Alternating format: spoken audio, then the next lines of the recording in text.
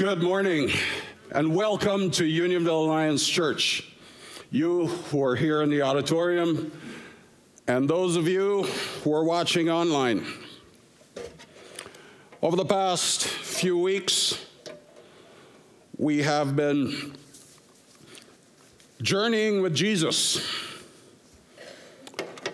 basically sharing in his experiences and also getting a feel for his various encounters and learning from them.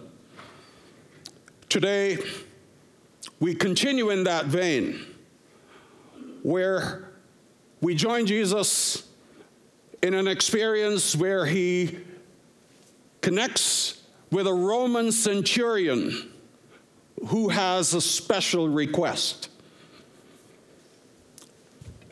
This particular encounter, the scripture says that Jesus marveled at this guy's faith. He was amazed.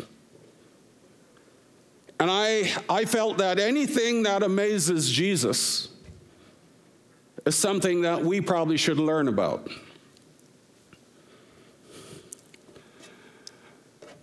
I thank Marcia for reading scripture for us today. The key verse from Luke 7, 1 to 10 that we're looking at today is verse 9. And by the way, most of my scripture references I'll use from the ESV, which is similar to your pew Bibles, and feel free to follow along in your Bibles if you wish to. So the key verse, verse 9 says, "When Jesus heard these things, he marveled at him, and turning to the crowd that followed him said, 'I tell you, not even in Israel have I found such faith.'" Now, I am going to borrow a phrase from our Power Up people. Big idea. I only hope I don't get taken to task by our children's ministry pastor for copyright infringement. The big idea is the great faith of a humble, gentle centurion focused on the power and authority of Jesus just to speak a saving word. Now, just to refresh your memory, I'd like us to take another look at the scripture. And verses 1 to 5. When Jesus had finished saying these things in the hearing of the people, he entered Capernaum. Now a centurion had a servant who was sick and at the point of death, who was highly valued by him.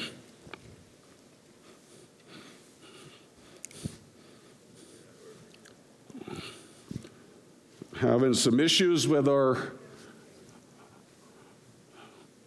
Yeah, okay, here we go. Yeah, so when the centurion heard about Jesus, he sent to him elders of the Jews, asking him to come and heal his servant. And when they came to Jesus, they pleaded with him earnestly, saying, "He is worthy to have you do this for him, for he loves our nation, and he's the one who built our synagogue." Now, this says that Jesus has just finished saying this to all the people. What was he saying to the people? We need to go back to Luke 6, and from verse 17 to the end, Jesus is preaching a sermon. He's speaking on a number of issues. That particular scripture says that the people came to hear him. There was a large crowd, and people came for healing, and people wanted to touch him because power was flowing from him. And so this huge crowd was there, and Jesus was preaching them. And this is exhausting work. So Jesus decides to go home. He decides to go home to Capernaum. Did you know that Jesus lived in Capernaum? Matthew 4:13 tells us that Jesus left Nazareth and he went to live in Capernaum. This was home base. Capernaum was a city on the northwestern shore of Lake Gennesaret, which we know as the Sea of Galilee. By the way, many of his disciples and some of his friends also lived there. Peter and Andrew, James and John, and others lived there. So Jesus decides to go home, but before he gets there, something unexpected happens. A centurion hears that Jesus is on his way and he's in the area, so he reaches out to him. Now, I got to tell you something about centurions. Centurions are sort of a middle order officer in the Roman army. They were responsible for about 100 soldiers. Now, these are tough soldiers. These are guys who have worked their way through the ranks. They're now in a leadership position. They're highly respected. They're well-trained. They're well-disciplined. They are battle-hardened, tough, mentally and physically. Now, Jesus, he's on his way, and he connects with this guy. Now, this guy sends a delegation out to talk to Jesus. And I find it surprising that the delegation that he sends are elders of the Jews. Now, Jewish elders are very perceptive people. They would not help a Roman, especially a centurion, unless he was sincere and trustworthy. Now, you got to think that usually conquerors, they exploit those people they conquer. But here's a guy who Jewish elders have come and said, Jesus, you got to help this guy. He is deserving of your help. He is worthy. This guy loves our people. He's also built us a place of worship.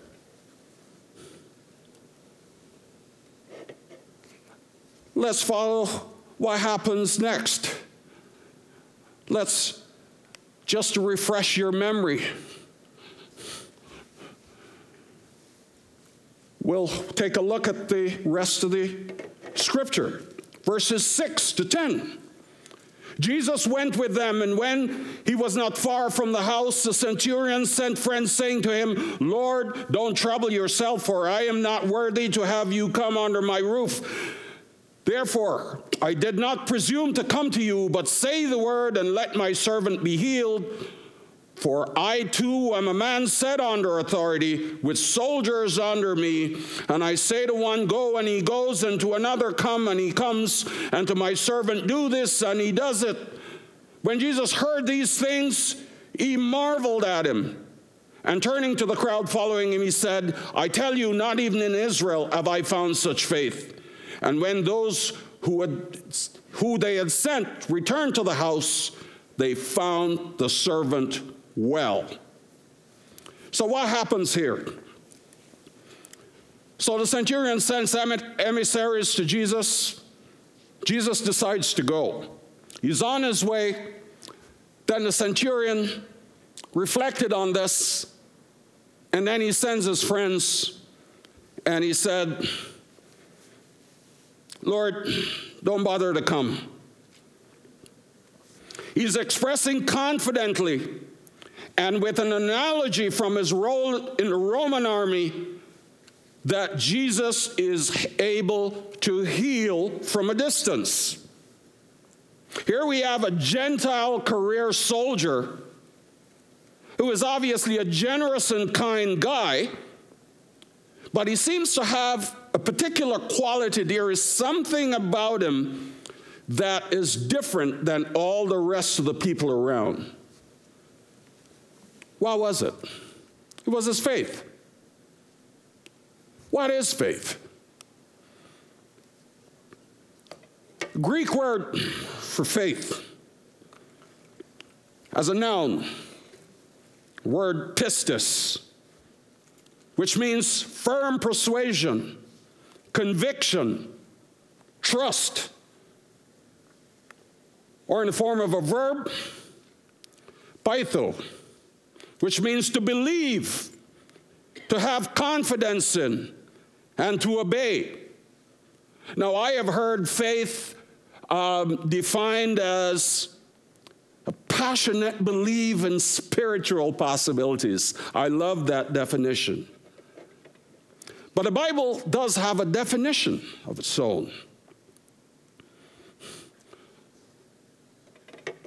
In Hebrews 11 and verse 1, faith is defined as the assurance of things hoped for and the conviction of things not seen. Or if you prefer the word rather than conviction, the certainty of things not seen.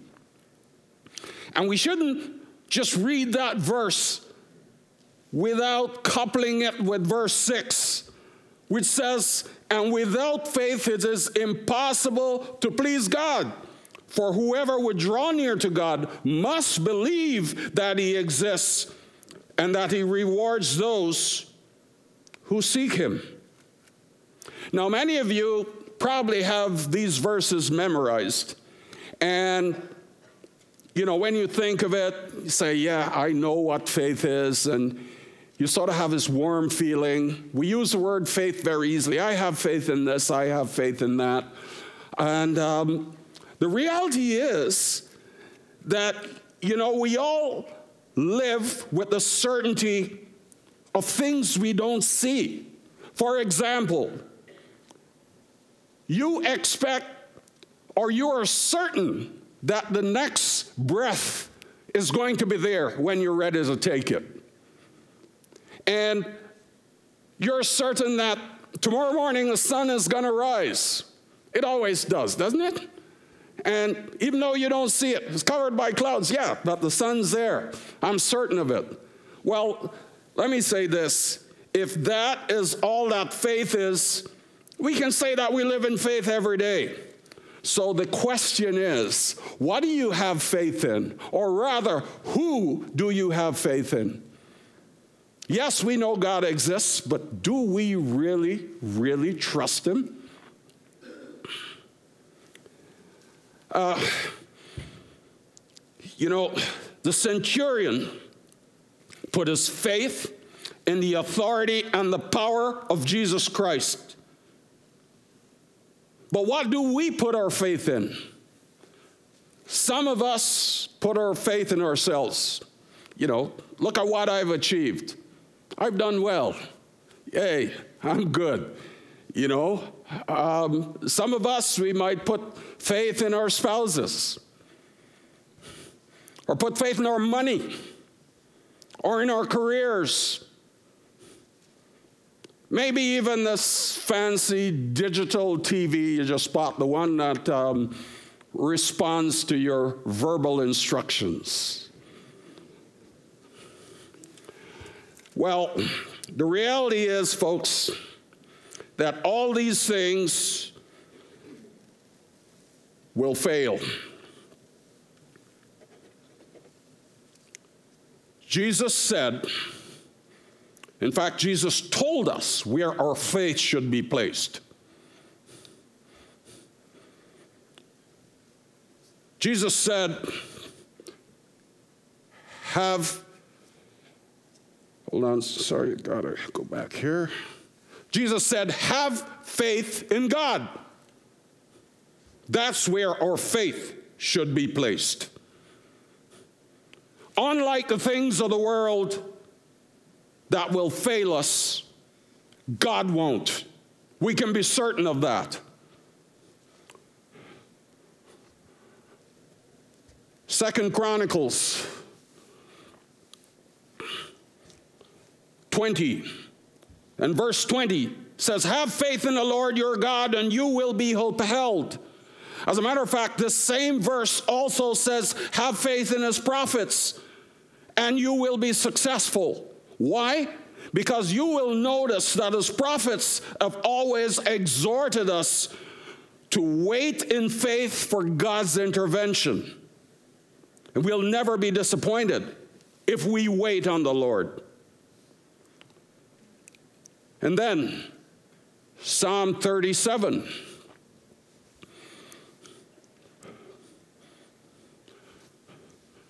Psalm 37 and verse 28 says, for the Lord loves the just and will not forsake who? The faithful ones. They will be protected forever, but the offspring of the wicked will be cut off. When we put our faith in God, he will uphold us, protect us, and not forsake us. Now, verse 9 in our passage says Jesus marveled. Jesus was amazed.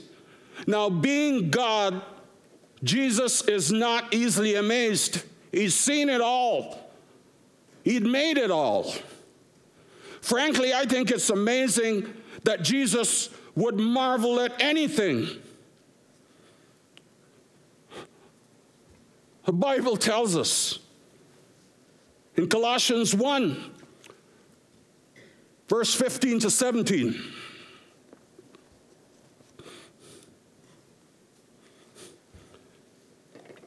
He is the image of the invisible God, firstborn of all creation. For by him all things were created, in heaven and earth, visible and invisible, whether thrones or dominions or rulers or authorities, all things were created through him, for him, and he's before all things, and in him all things hold together. He is God. He's our creator. He's our sustainer. Give him praise. Jesus had literally seen it all. What could he encounter that he hadn't already seen? You'd expect that he couldn't possibly have seen anything that could have impressed him. And you certainly wouldn't expect that there would be anything that could have caused him to marvel. But clearly, he marveled at the exceptional manner in which the centurion had faith in him. What made his faith so special? Hear the confidence that the centurion had in Jesus. But just say the word and my servant will be healed. For I too am a man under authority with soldiers under me. I tell this one go, and he goes. One come, and he comes. And I say to my servant, do this, and he does it.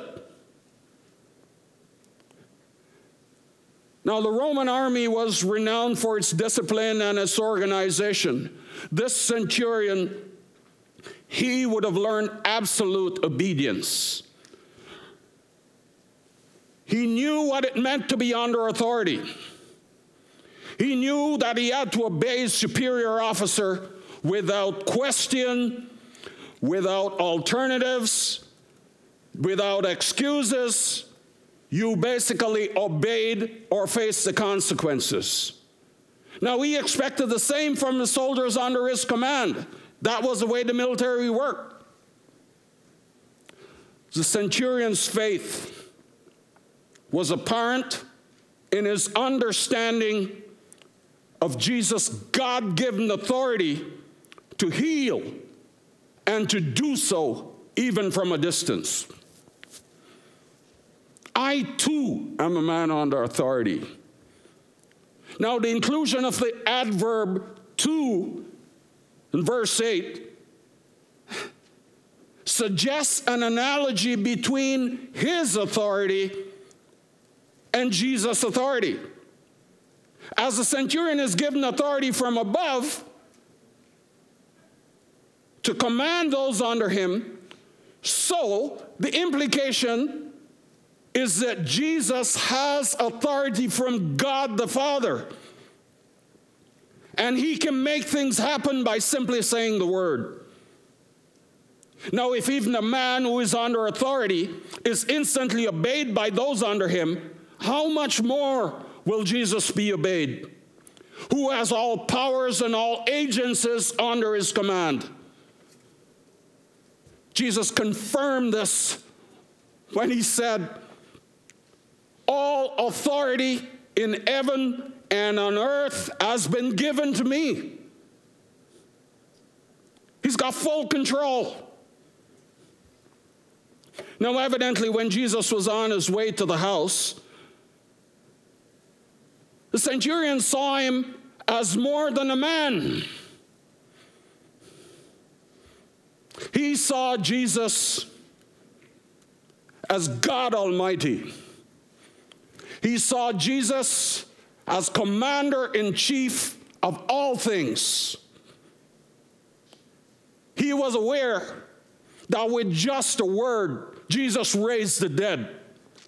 With just a word, Jesus healed the sick. With just a word, Jesus cast out demons. With just a word, he caused ordinary men to leave everything they've ever owned, everything they knew, and followed him. That is power. That is authority. I also believe the centurion must have heard about all the miracles that Jesus had done. I mean, many of the miracles that Jesus performed in his ministry was done in and around Capernaum and the Lake District. The raising from the dead of Jairus' daughter.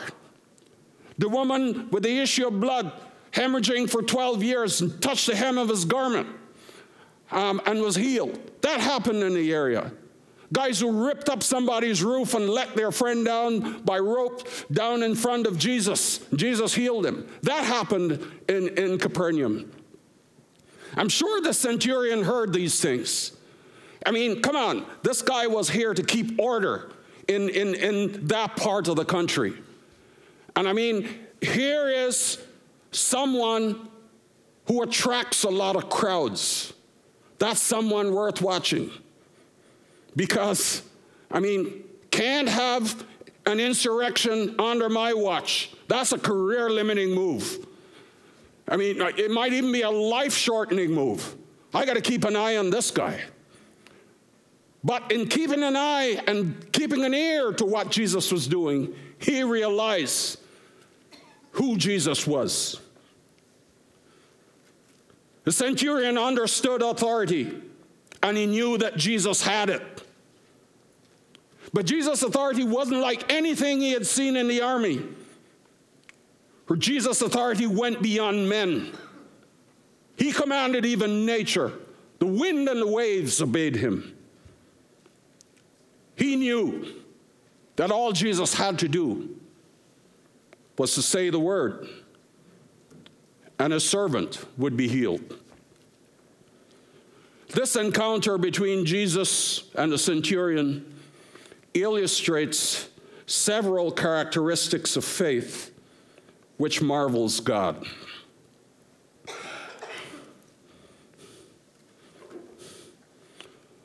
One is faith motivated by love. Second is faith, which is bold in the asking, bold in taking the initiative to act and to ask. The third, faith that is humble in the asking. And fourth, faith that is confident in expectation. Let's take a look at faith motivated by love. Now, Luke is a doctor. And Luke tells us that, quite frankly, the centurion's servant is dying. Now, we might have expected a hardened Roman commander to simply disregard his servant. Now, in this version that we read, the word says servant. This was not some paid household help. The Greek word that would have been used here was doulos, D-O-U-L-O-S, which means slave. You need to understand that in that culture, slaves were seen as property. They were less than human. They were something you could discard at will. This doesn't work for me anymore. Get rid of it, get me another one. But no, this was not the case with this centurion. The scripture tells us that he was highly valued. He was loved. He mattered to God, and he matters to me. I want Jesus to save him. I want Jesus to heal him. So instead of getting rid of him, he reached out to Jesus. We might not think of a centurion as being moved with compassion and love, but we see love in this centurion. There's another testament to the centurion's love, and that was his attitude to the Jews. Remember, the Jews themselves, they went and pleaded his case before Jesus. They affirmed that he was worthy. He loves our nation. He built us a synagogue.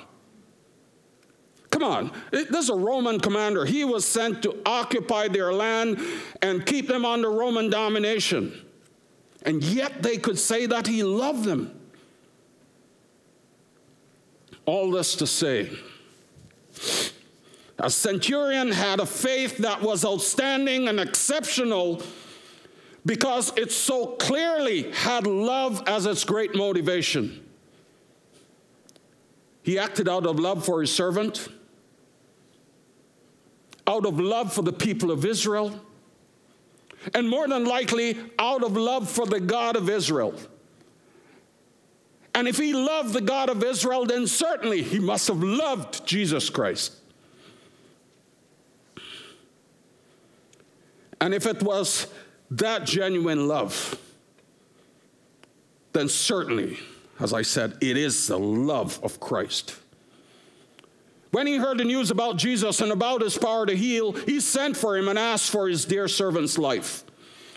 Such great love always catches Jesus' attention. A faith that has love as its great motivation is a marvel to him. It amazes him. Friends, brothers and sisters in Christ, Jesus responds to us when genuine love for ours is our motivation. He himself is the greatest lover of people that the world has ever known. His whole work of redemption, saving us from our sins by his own sacrifice on the cross of Calvary, was the greatest demonstration of love ever. He didn't come to be served, as he said. He came but to serve. He gave his life as a ransom for many. When we are motivated by love, we gain his attention because he too is motivated by love. 1 John 4:8 tells us that anyone who does not love does not know God, because God is love. As we read the Gospels, we can see the great expressions of faith in Jesus always cause them to stop and enthusiastically respond. In Matthew 15, there's a story of a Canaanite woman. She's described by some of the gospel writers as Syrophoenician. She came to Jesus and was pleading in a very insistent way that he would have mercy and heal her daughter. Jesus tested her by pretending not to care, but she continued to pursue him with persistent faith. She wouldn't take no for an answer. She wasn't asking for herself. She was asking for her daughter, who she loved dearly. Jesus saw the love she had and her persistence. Jesus praised her, saying, "O woman, great is your faith. Be it done as you deserve." Folks, Jesus gladly responds to persistent faith when it is motivated by such love. Another characteristic we find in this passage of exceptional faith is faith bold in taking the initiative to act and to ask.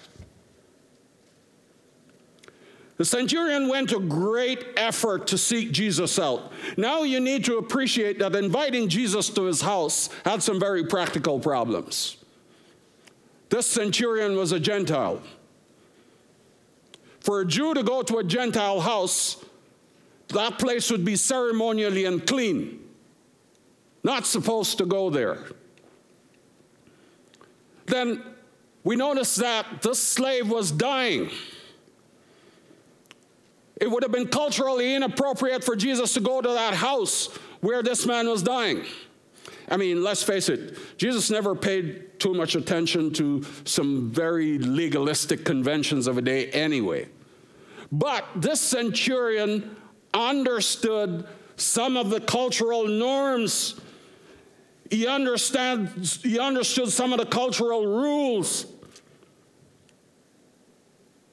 But he did not let these problems or obstacles prevent him from asking.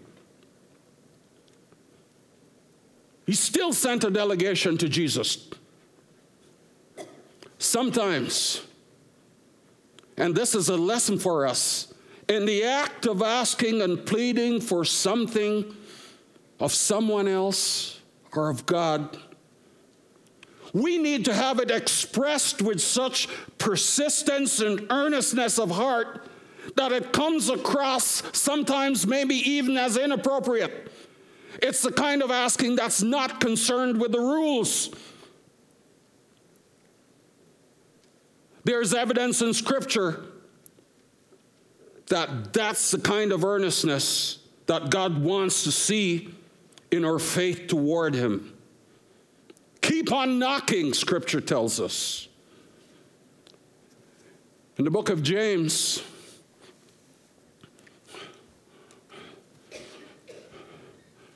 it tells us, you do not have because you do not ask God. And when you ask, you do not receive because you ask for the wrong motives.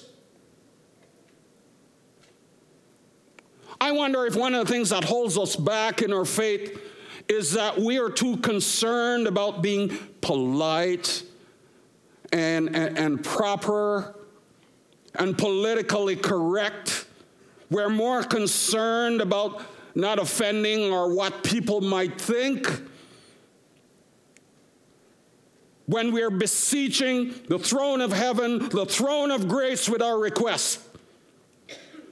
But I'm telling you today that a faith that is too polite may also be a faith that is mediocre.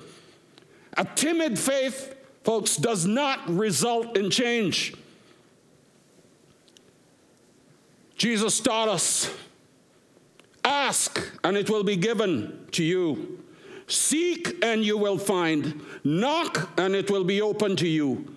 For everyone who asks receives, and he who seeks finds, and to him who knocks it will be opened. When our Savior sees us exhibiting such strong faith in him that we give ourselves to the pursuit of what he wants, not what we want, but what he wants, even to the point of, dare I say it, being downright annoying, he stops and takes notice. Faith is not passive, folks. Faith is active. Faith by itself, it is not accompanied by action, is dead. when we petition God, we can't just stand around limp and say, God, just do something. If there's something we need to do, let's get on with it and do it. We cannot use faith as religious cover for failure to act, asking God to do what we are unwilling to do.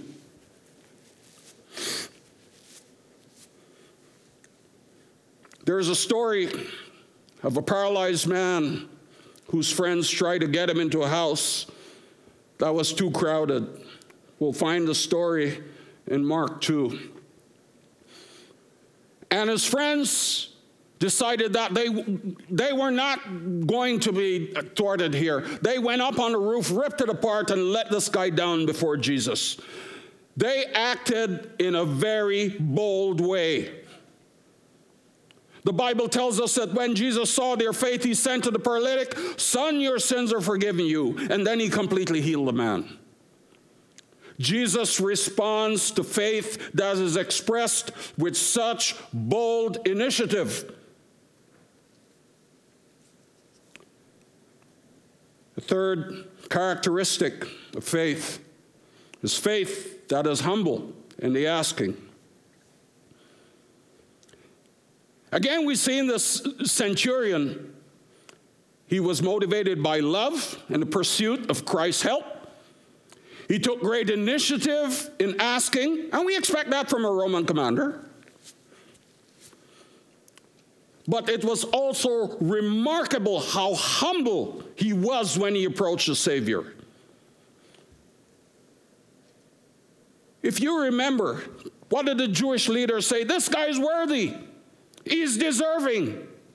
But folks, we need to remember that God's gracious gift are not imparted to those who the world see as being worthy.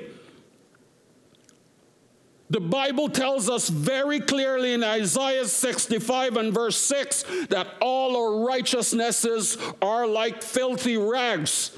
And so this Gentile centurion would make an earnest appeal for his servant, but he would not dare to go to Jesus and make his appeal in person, as if he were worthy in and of himself.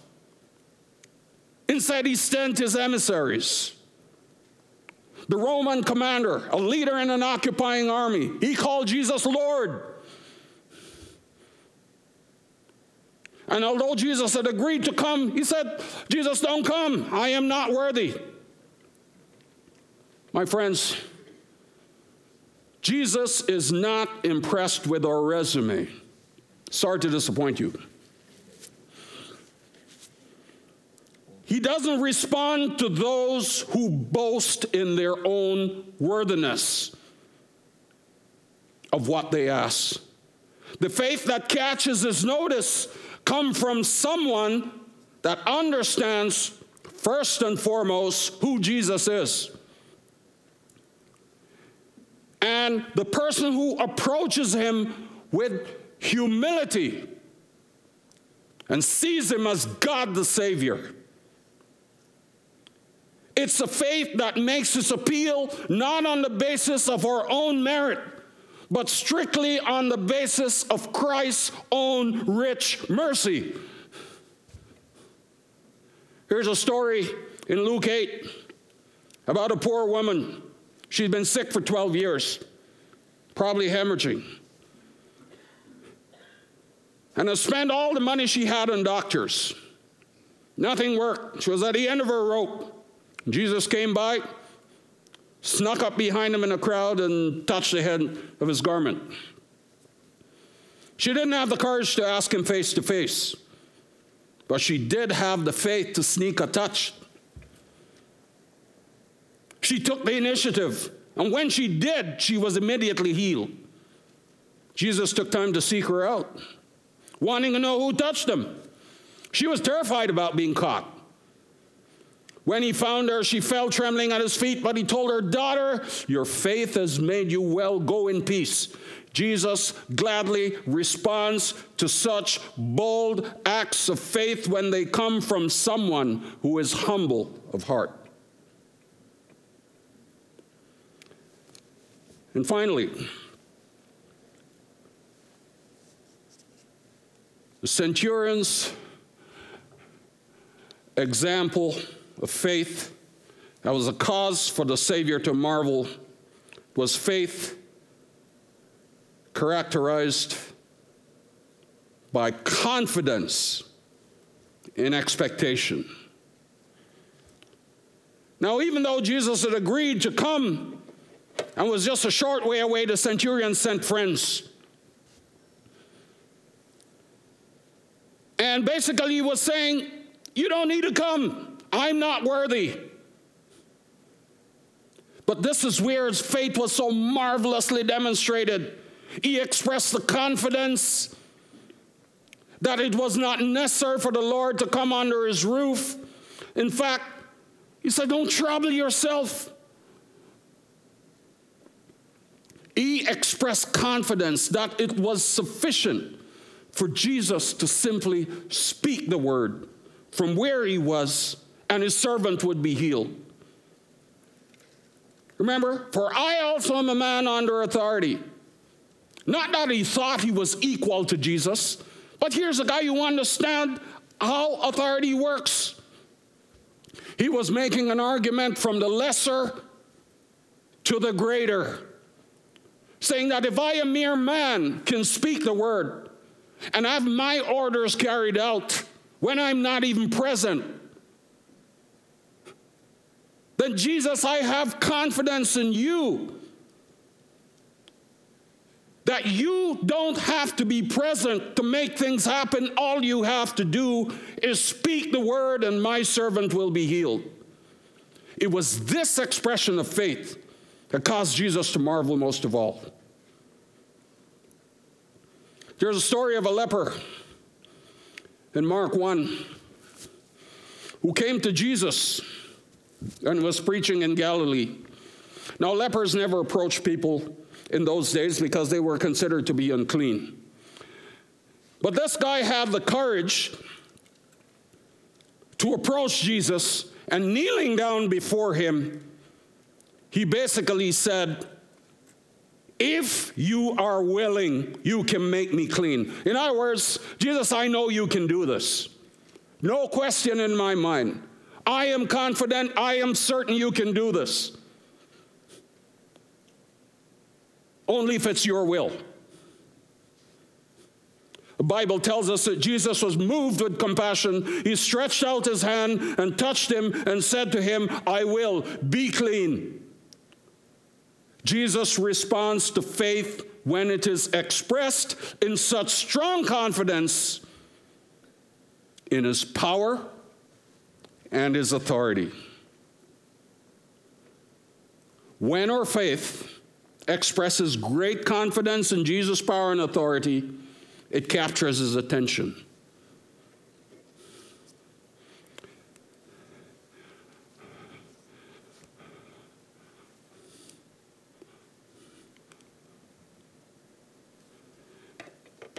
The Apostle John, in 1 John 5, verses 14 and 15 says this, now this is the confidence that we have toward him, that if we ask anything according to his will, he hears us. And if we know that he hears us in whatever we ask, we know that we have our requests that we have asked of him. What a promise. What a limitless offer God makes to us.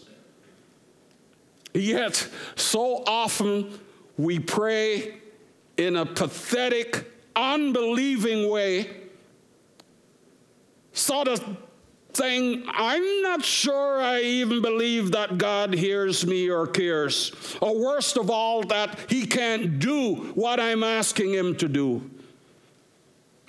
May God pardon us for our lack of faith. May we learn what his will is and then ask big. God always keeps his promises.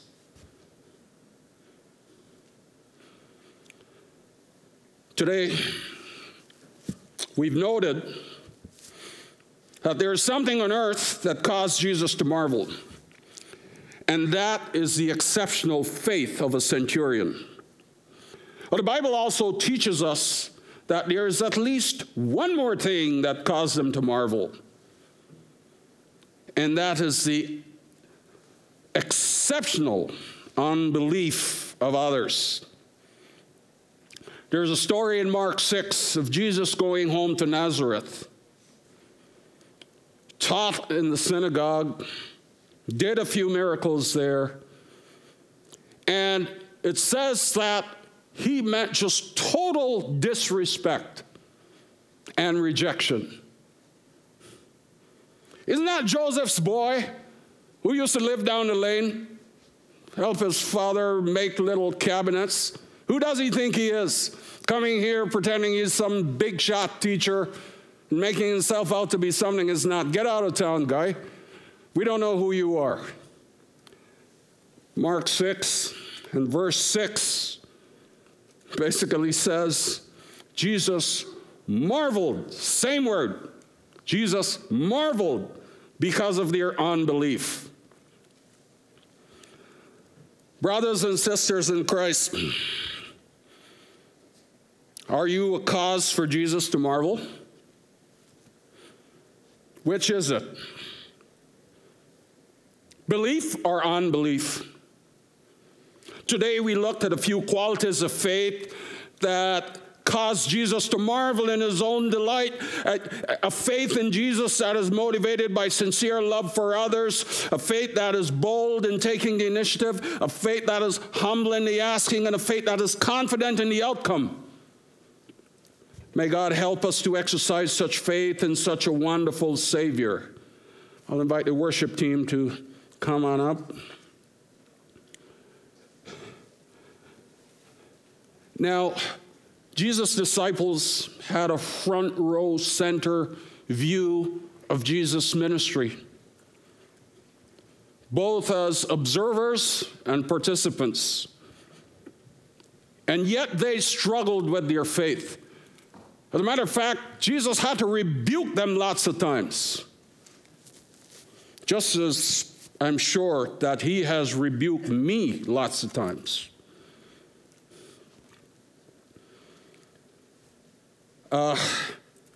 My faith in the power of Jesus has been very mediocre at best, I've got to admit.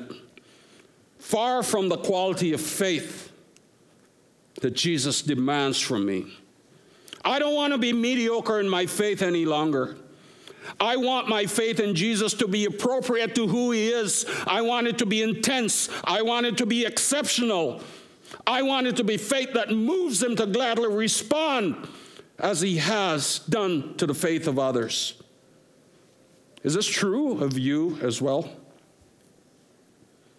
If so, let's learn together from the story of this expression of faith that moved Jesus to marvel. And may the Holy Spirit use it to teach us the characteristics of exceptional faith in him. Will you pray with me? Our God and Heavenly Father, we know the importance of faith in our lives. Lord Jesus Christ, you have revealed yourself to us in many ways throughout our lives. Show yourself again in power and authority, and may we yield to you. Lead us to a place of humble submission before your great power and authority, Lord. We understand that it is not the amount of faith that's important, but the one in whom we place our faith. Lord Jesus, give us the wisdom to live our lives by the light of your love. In your holy and precious name we pray. Amen. Amen. Please rise.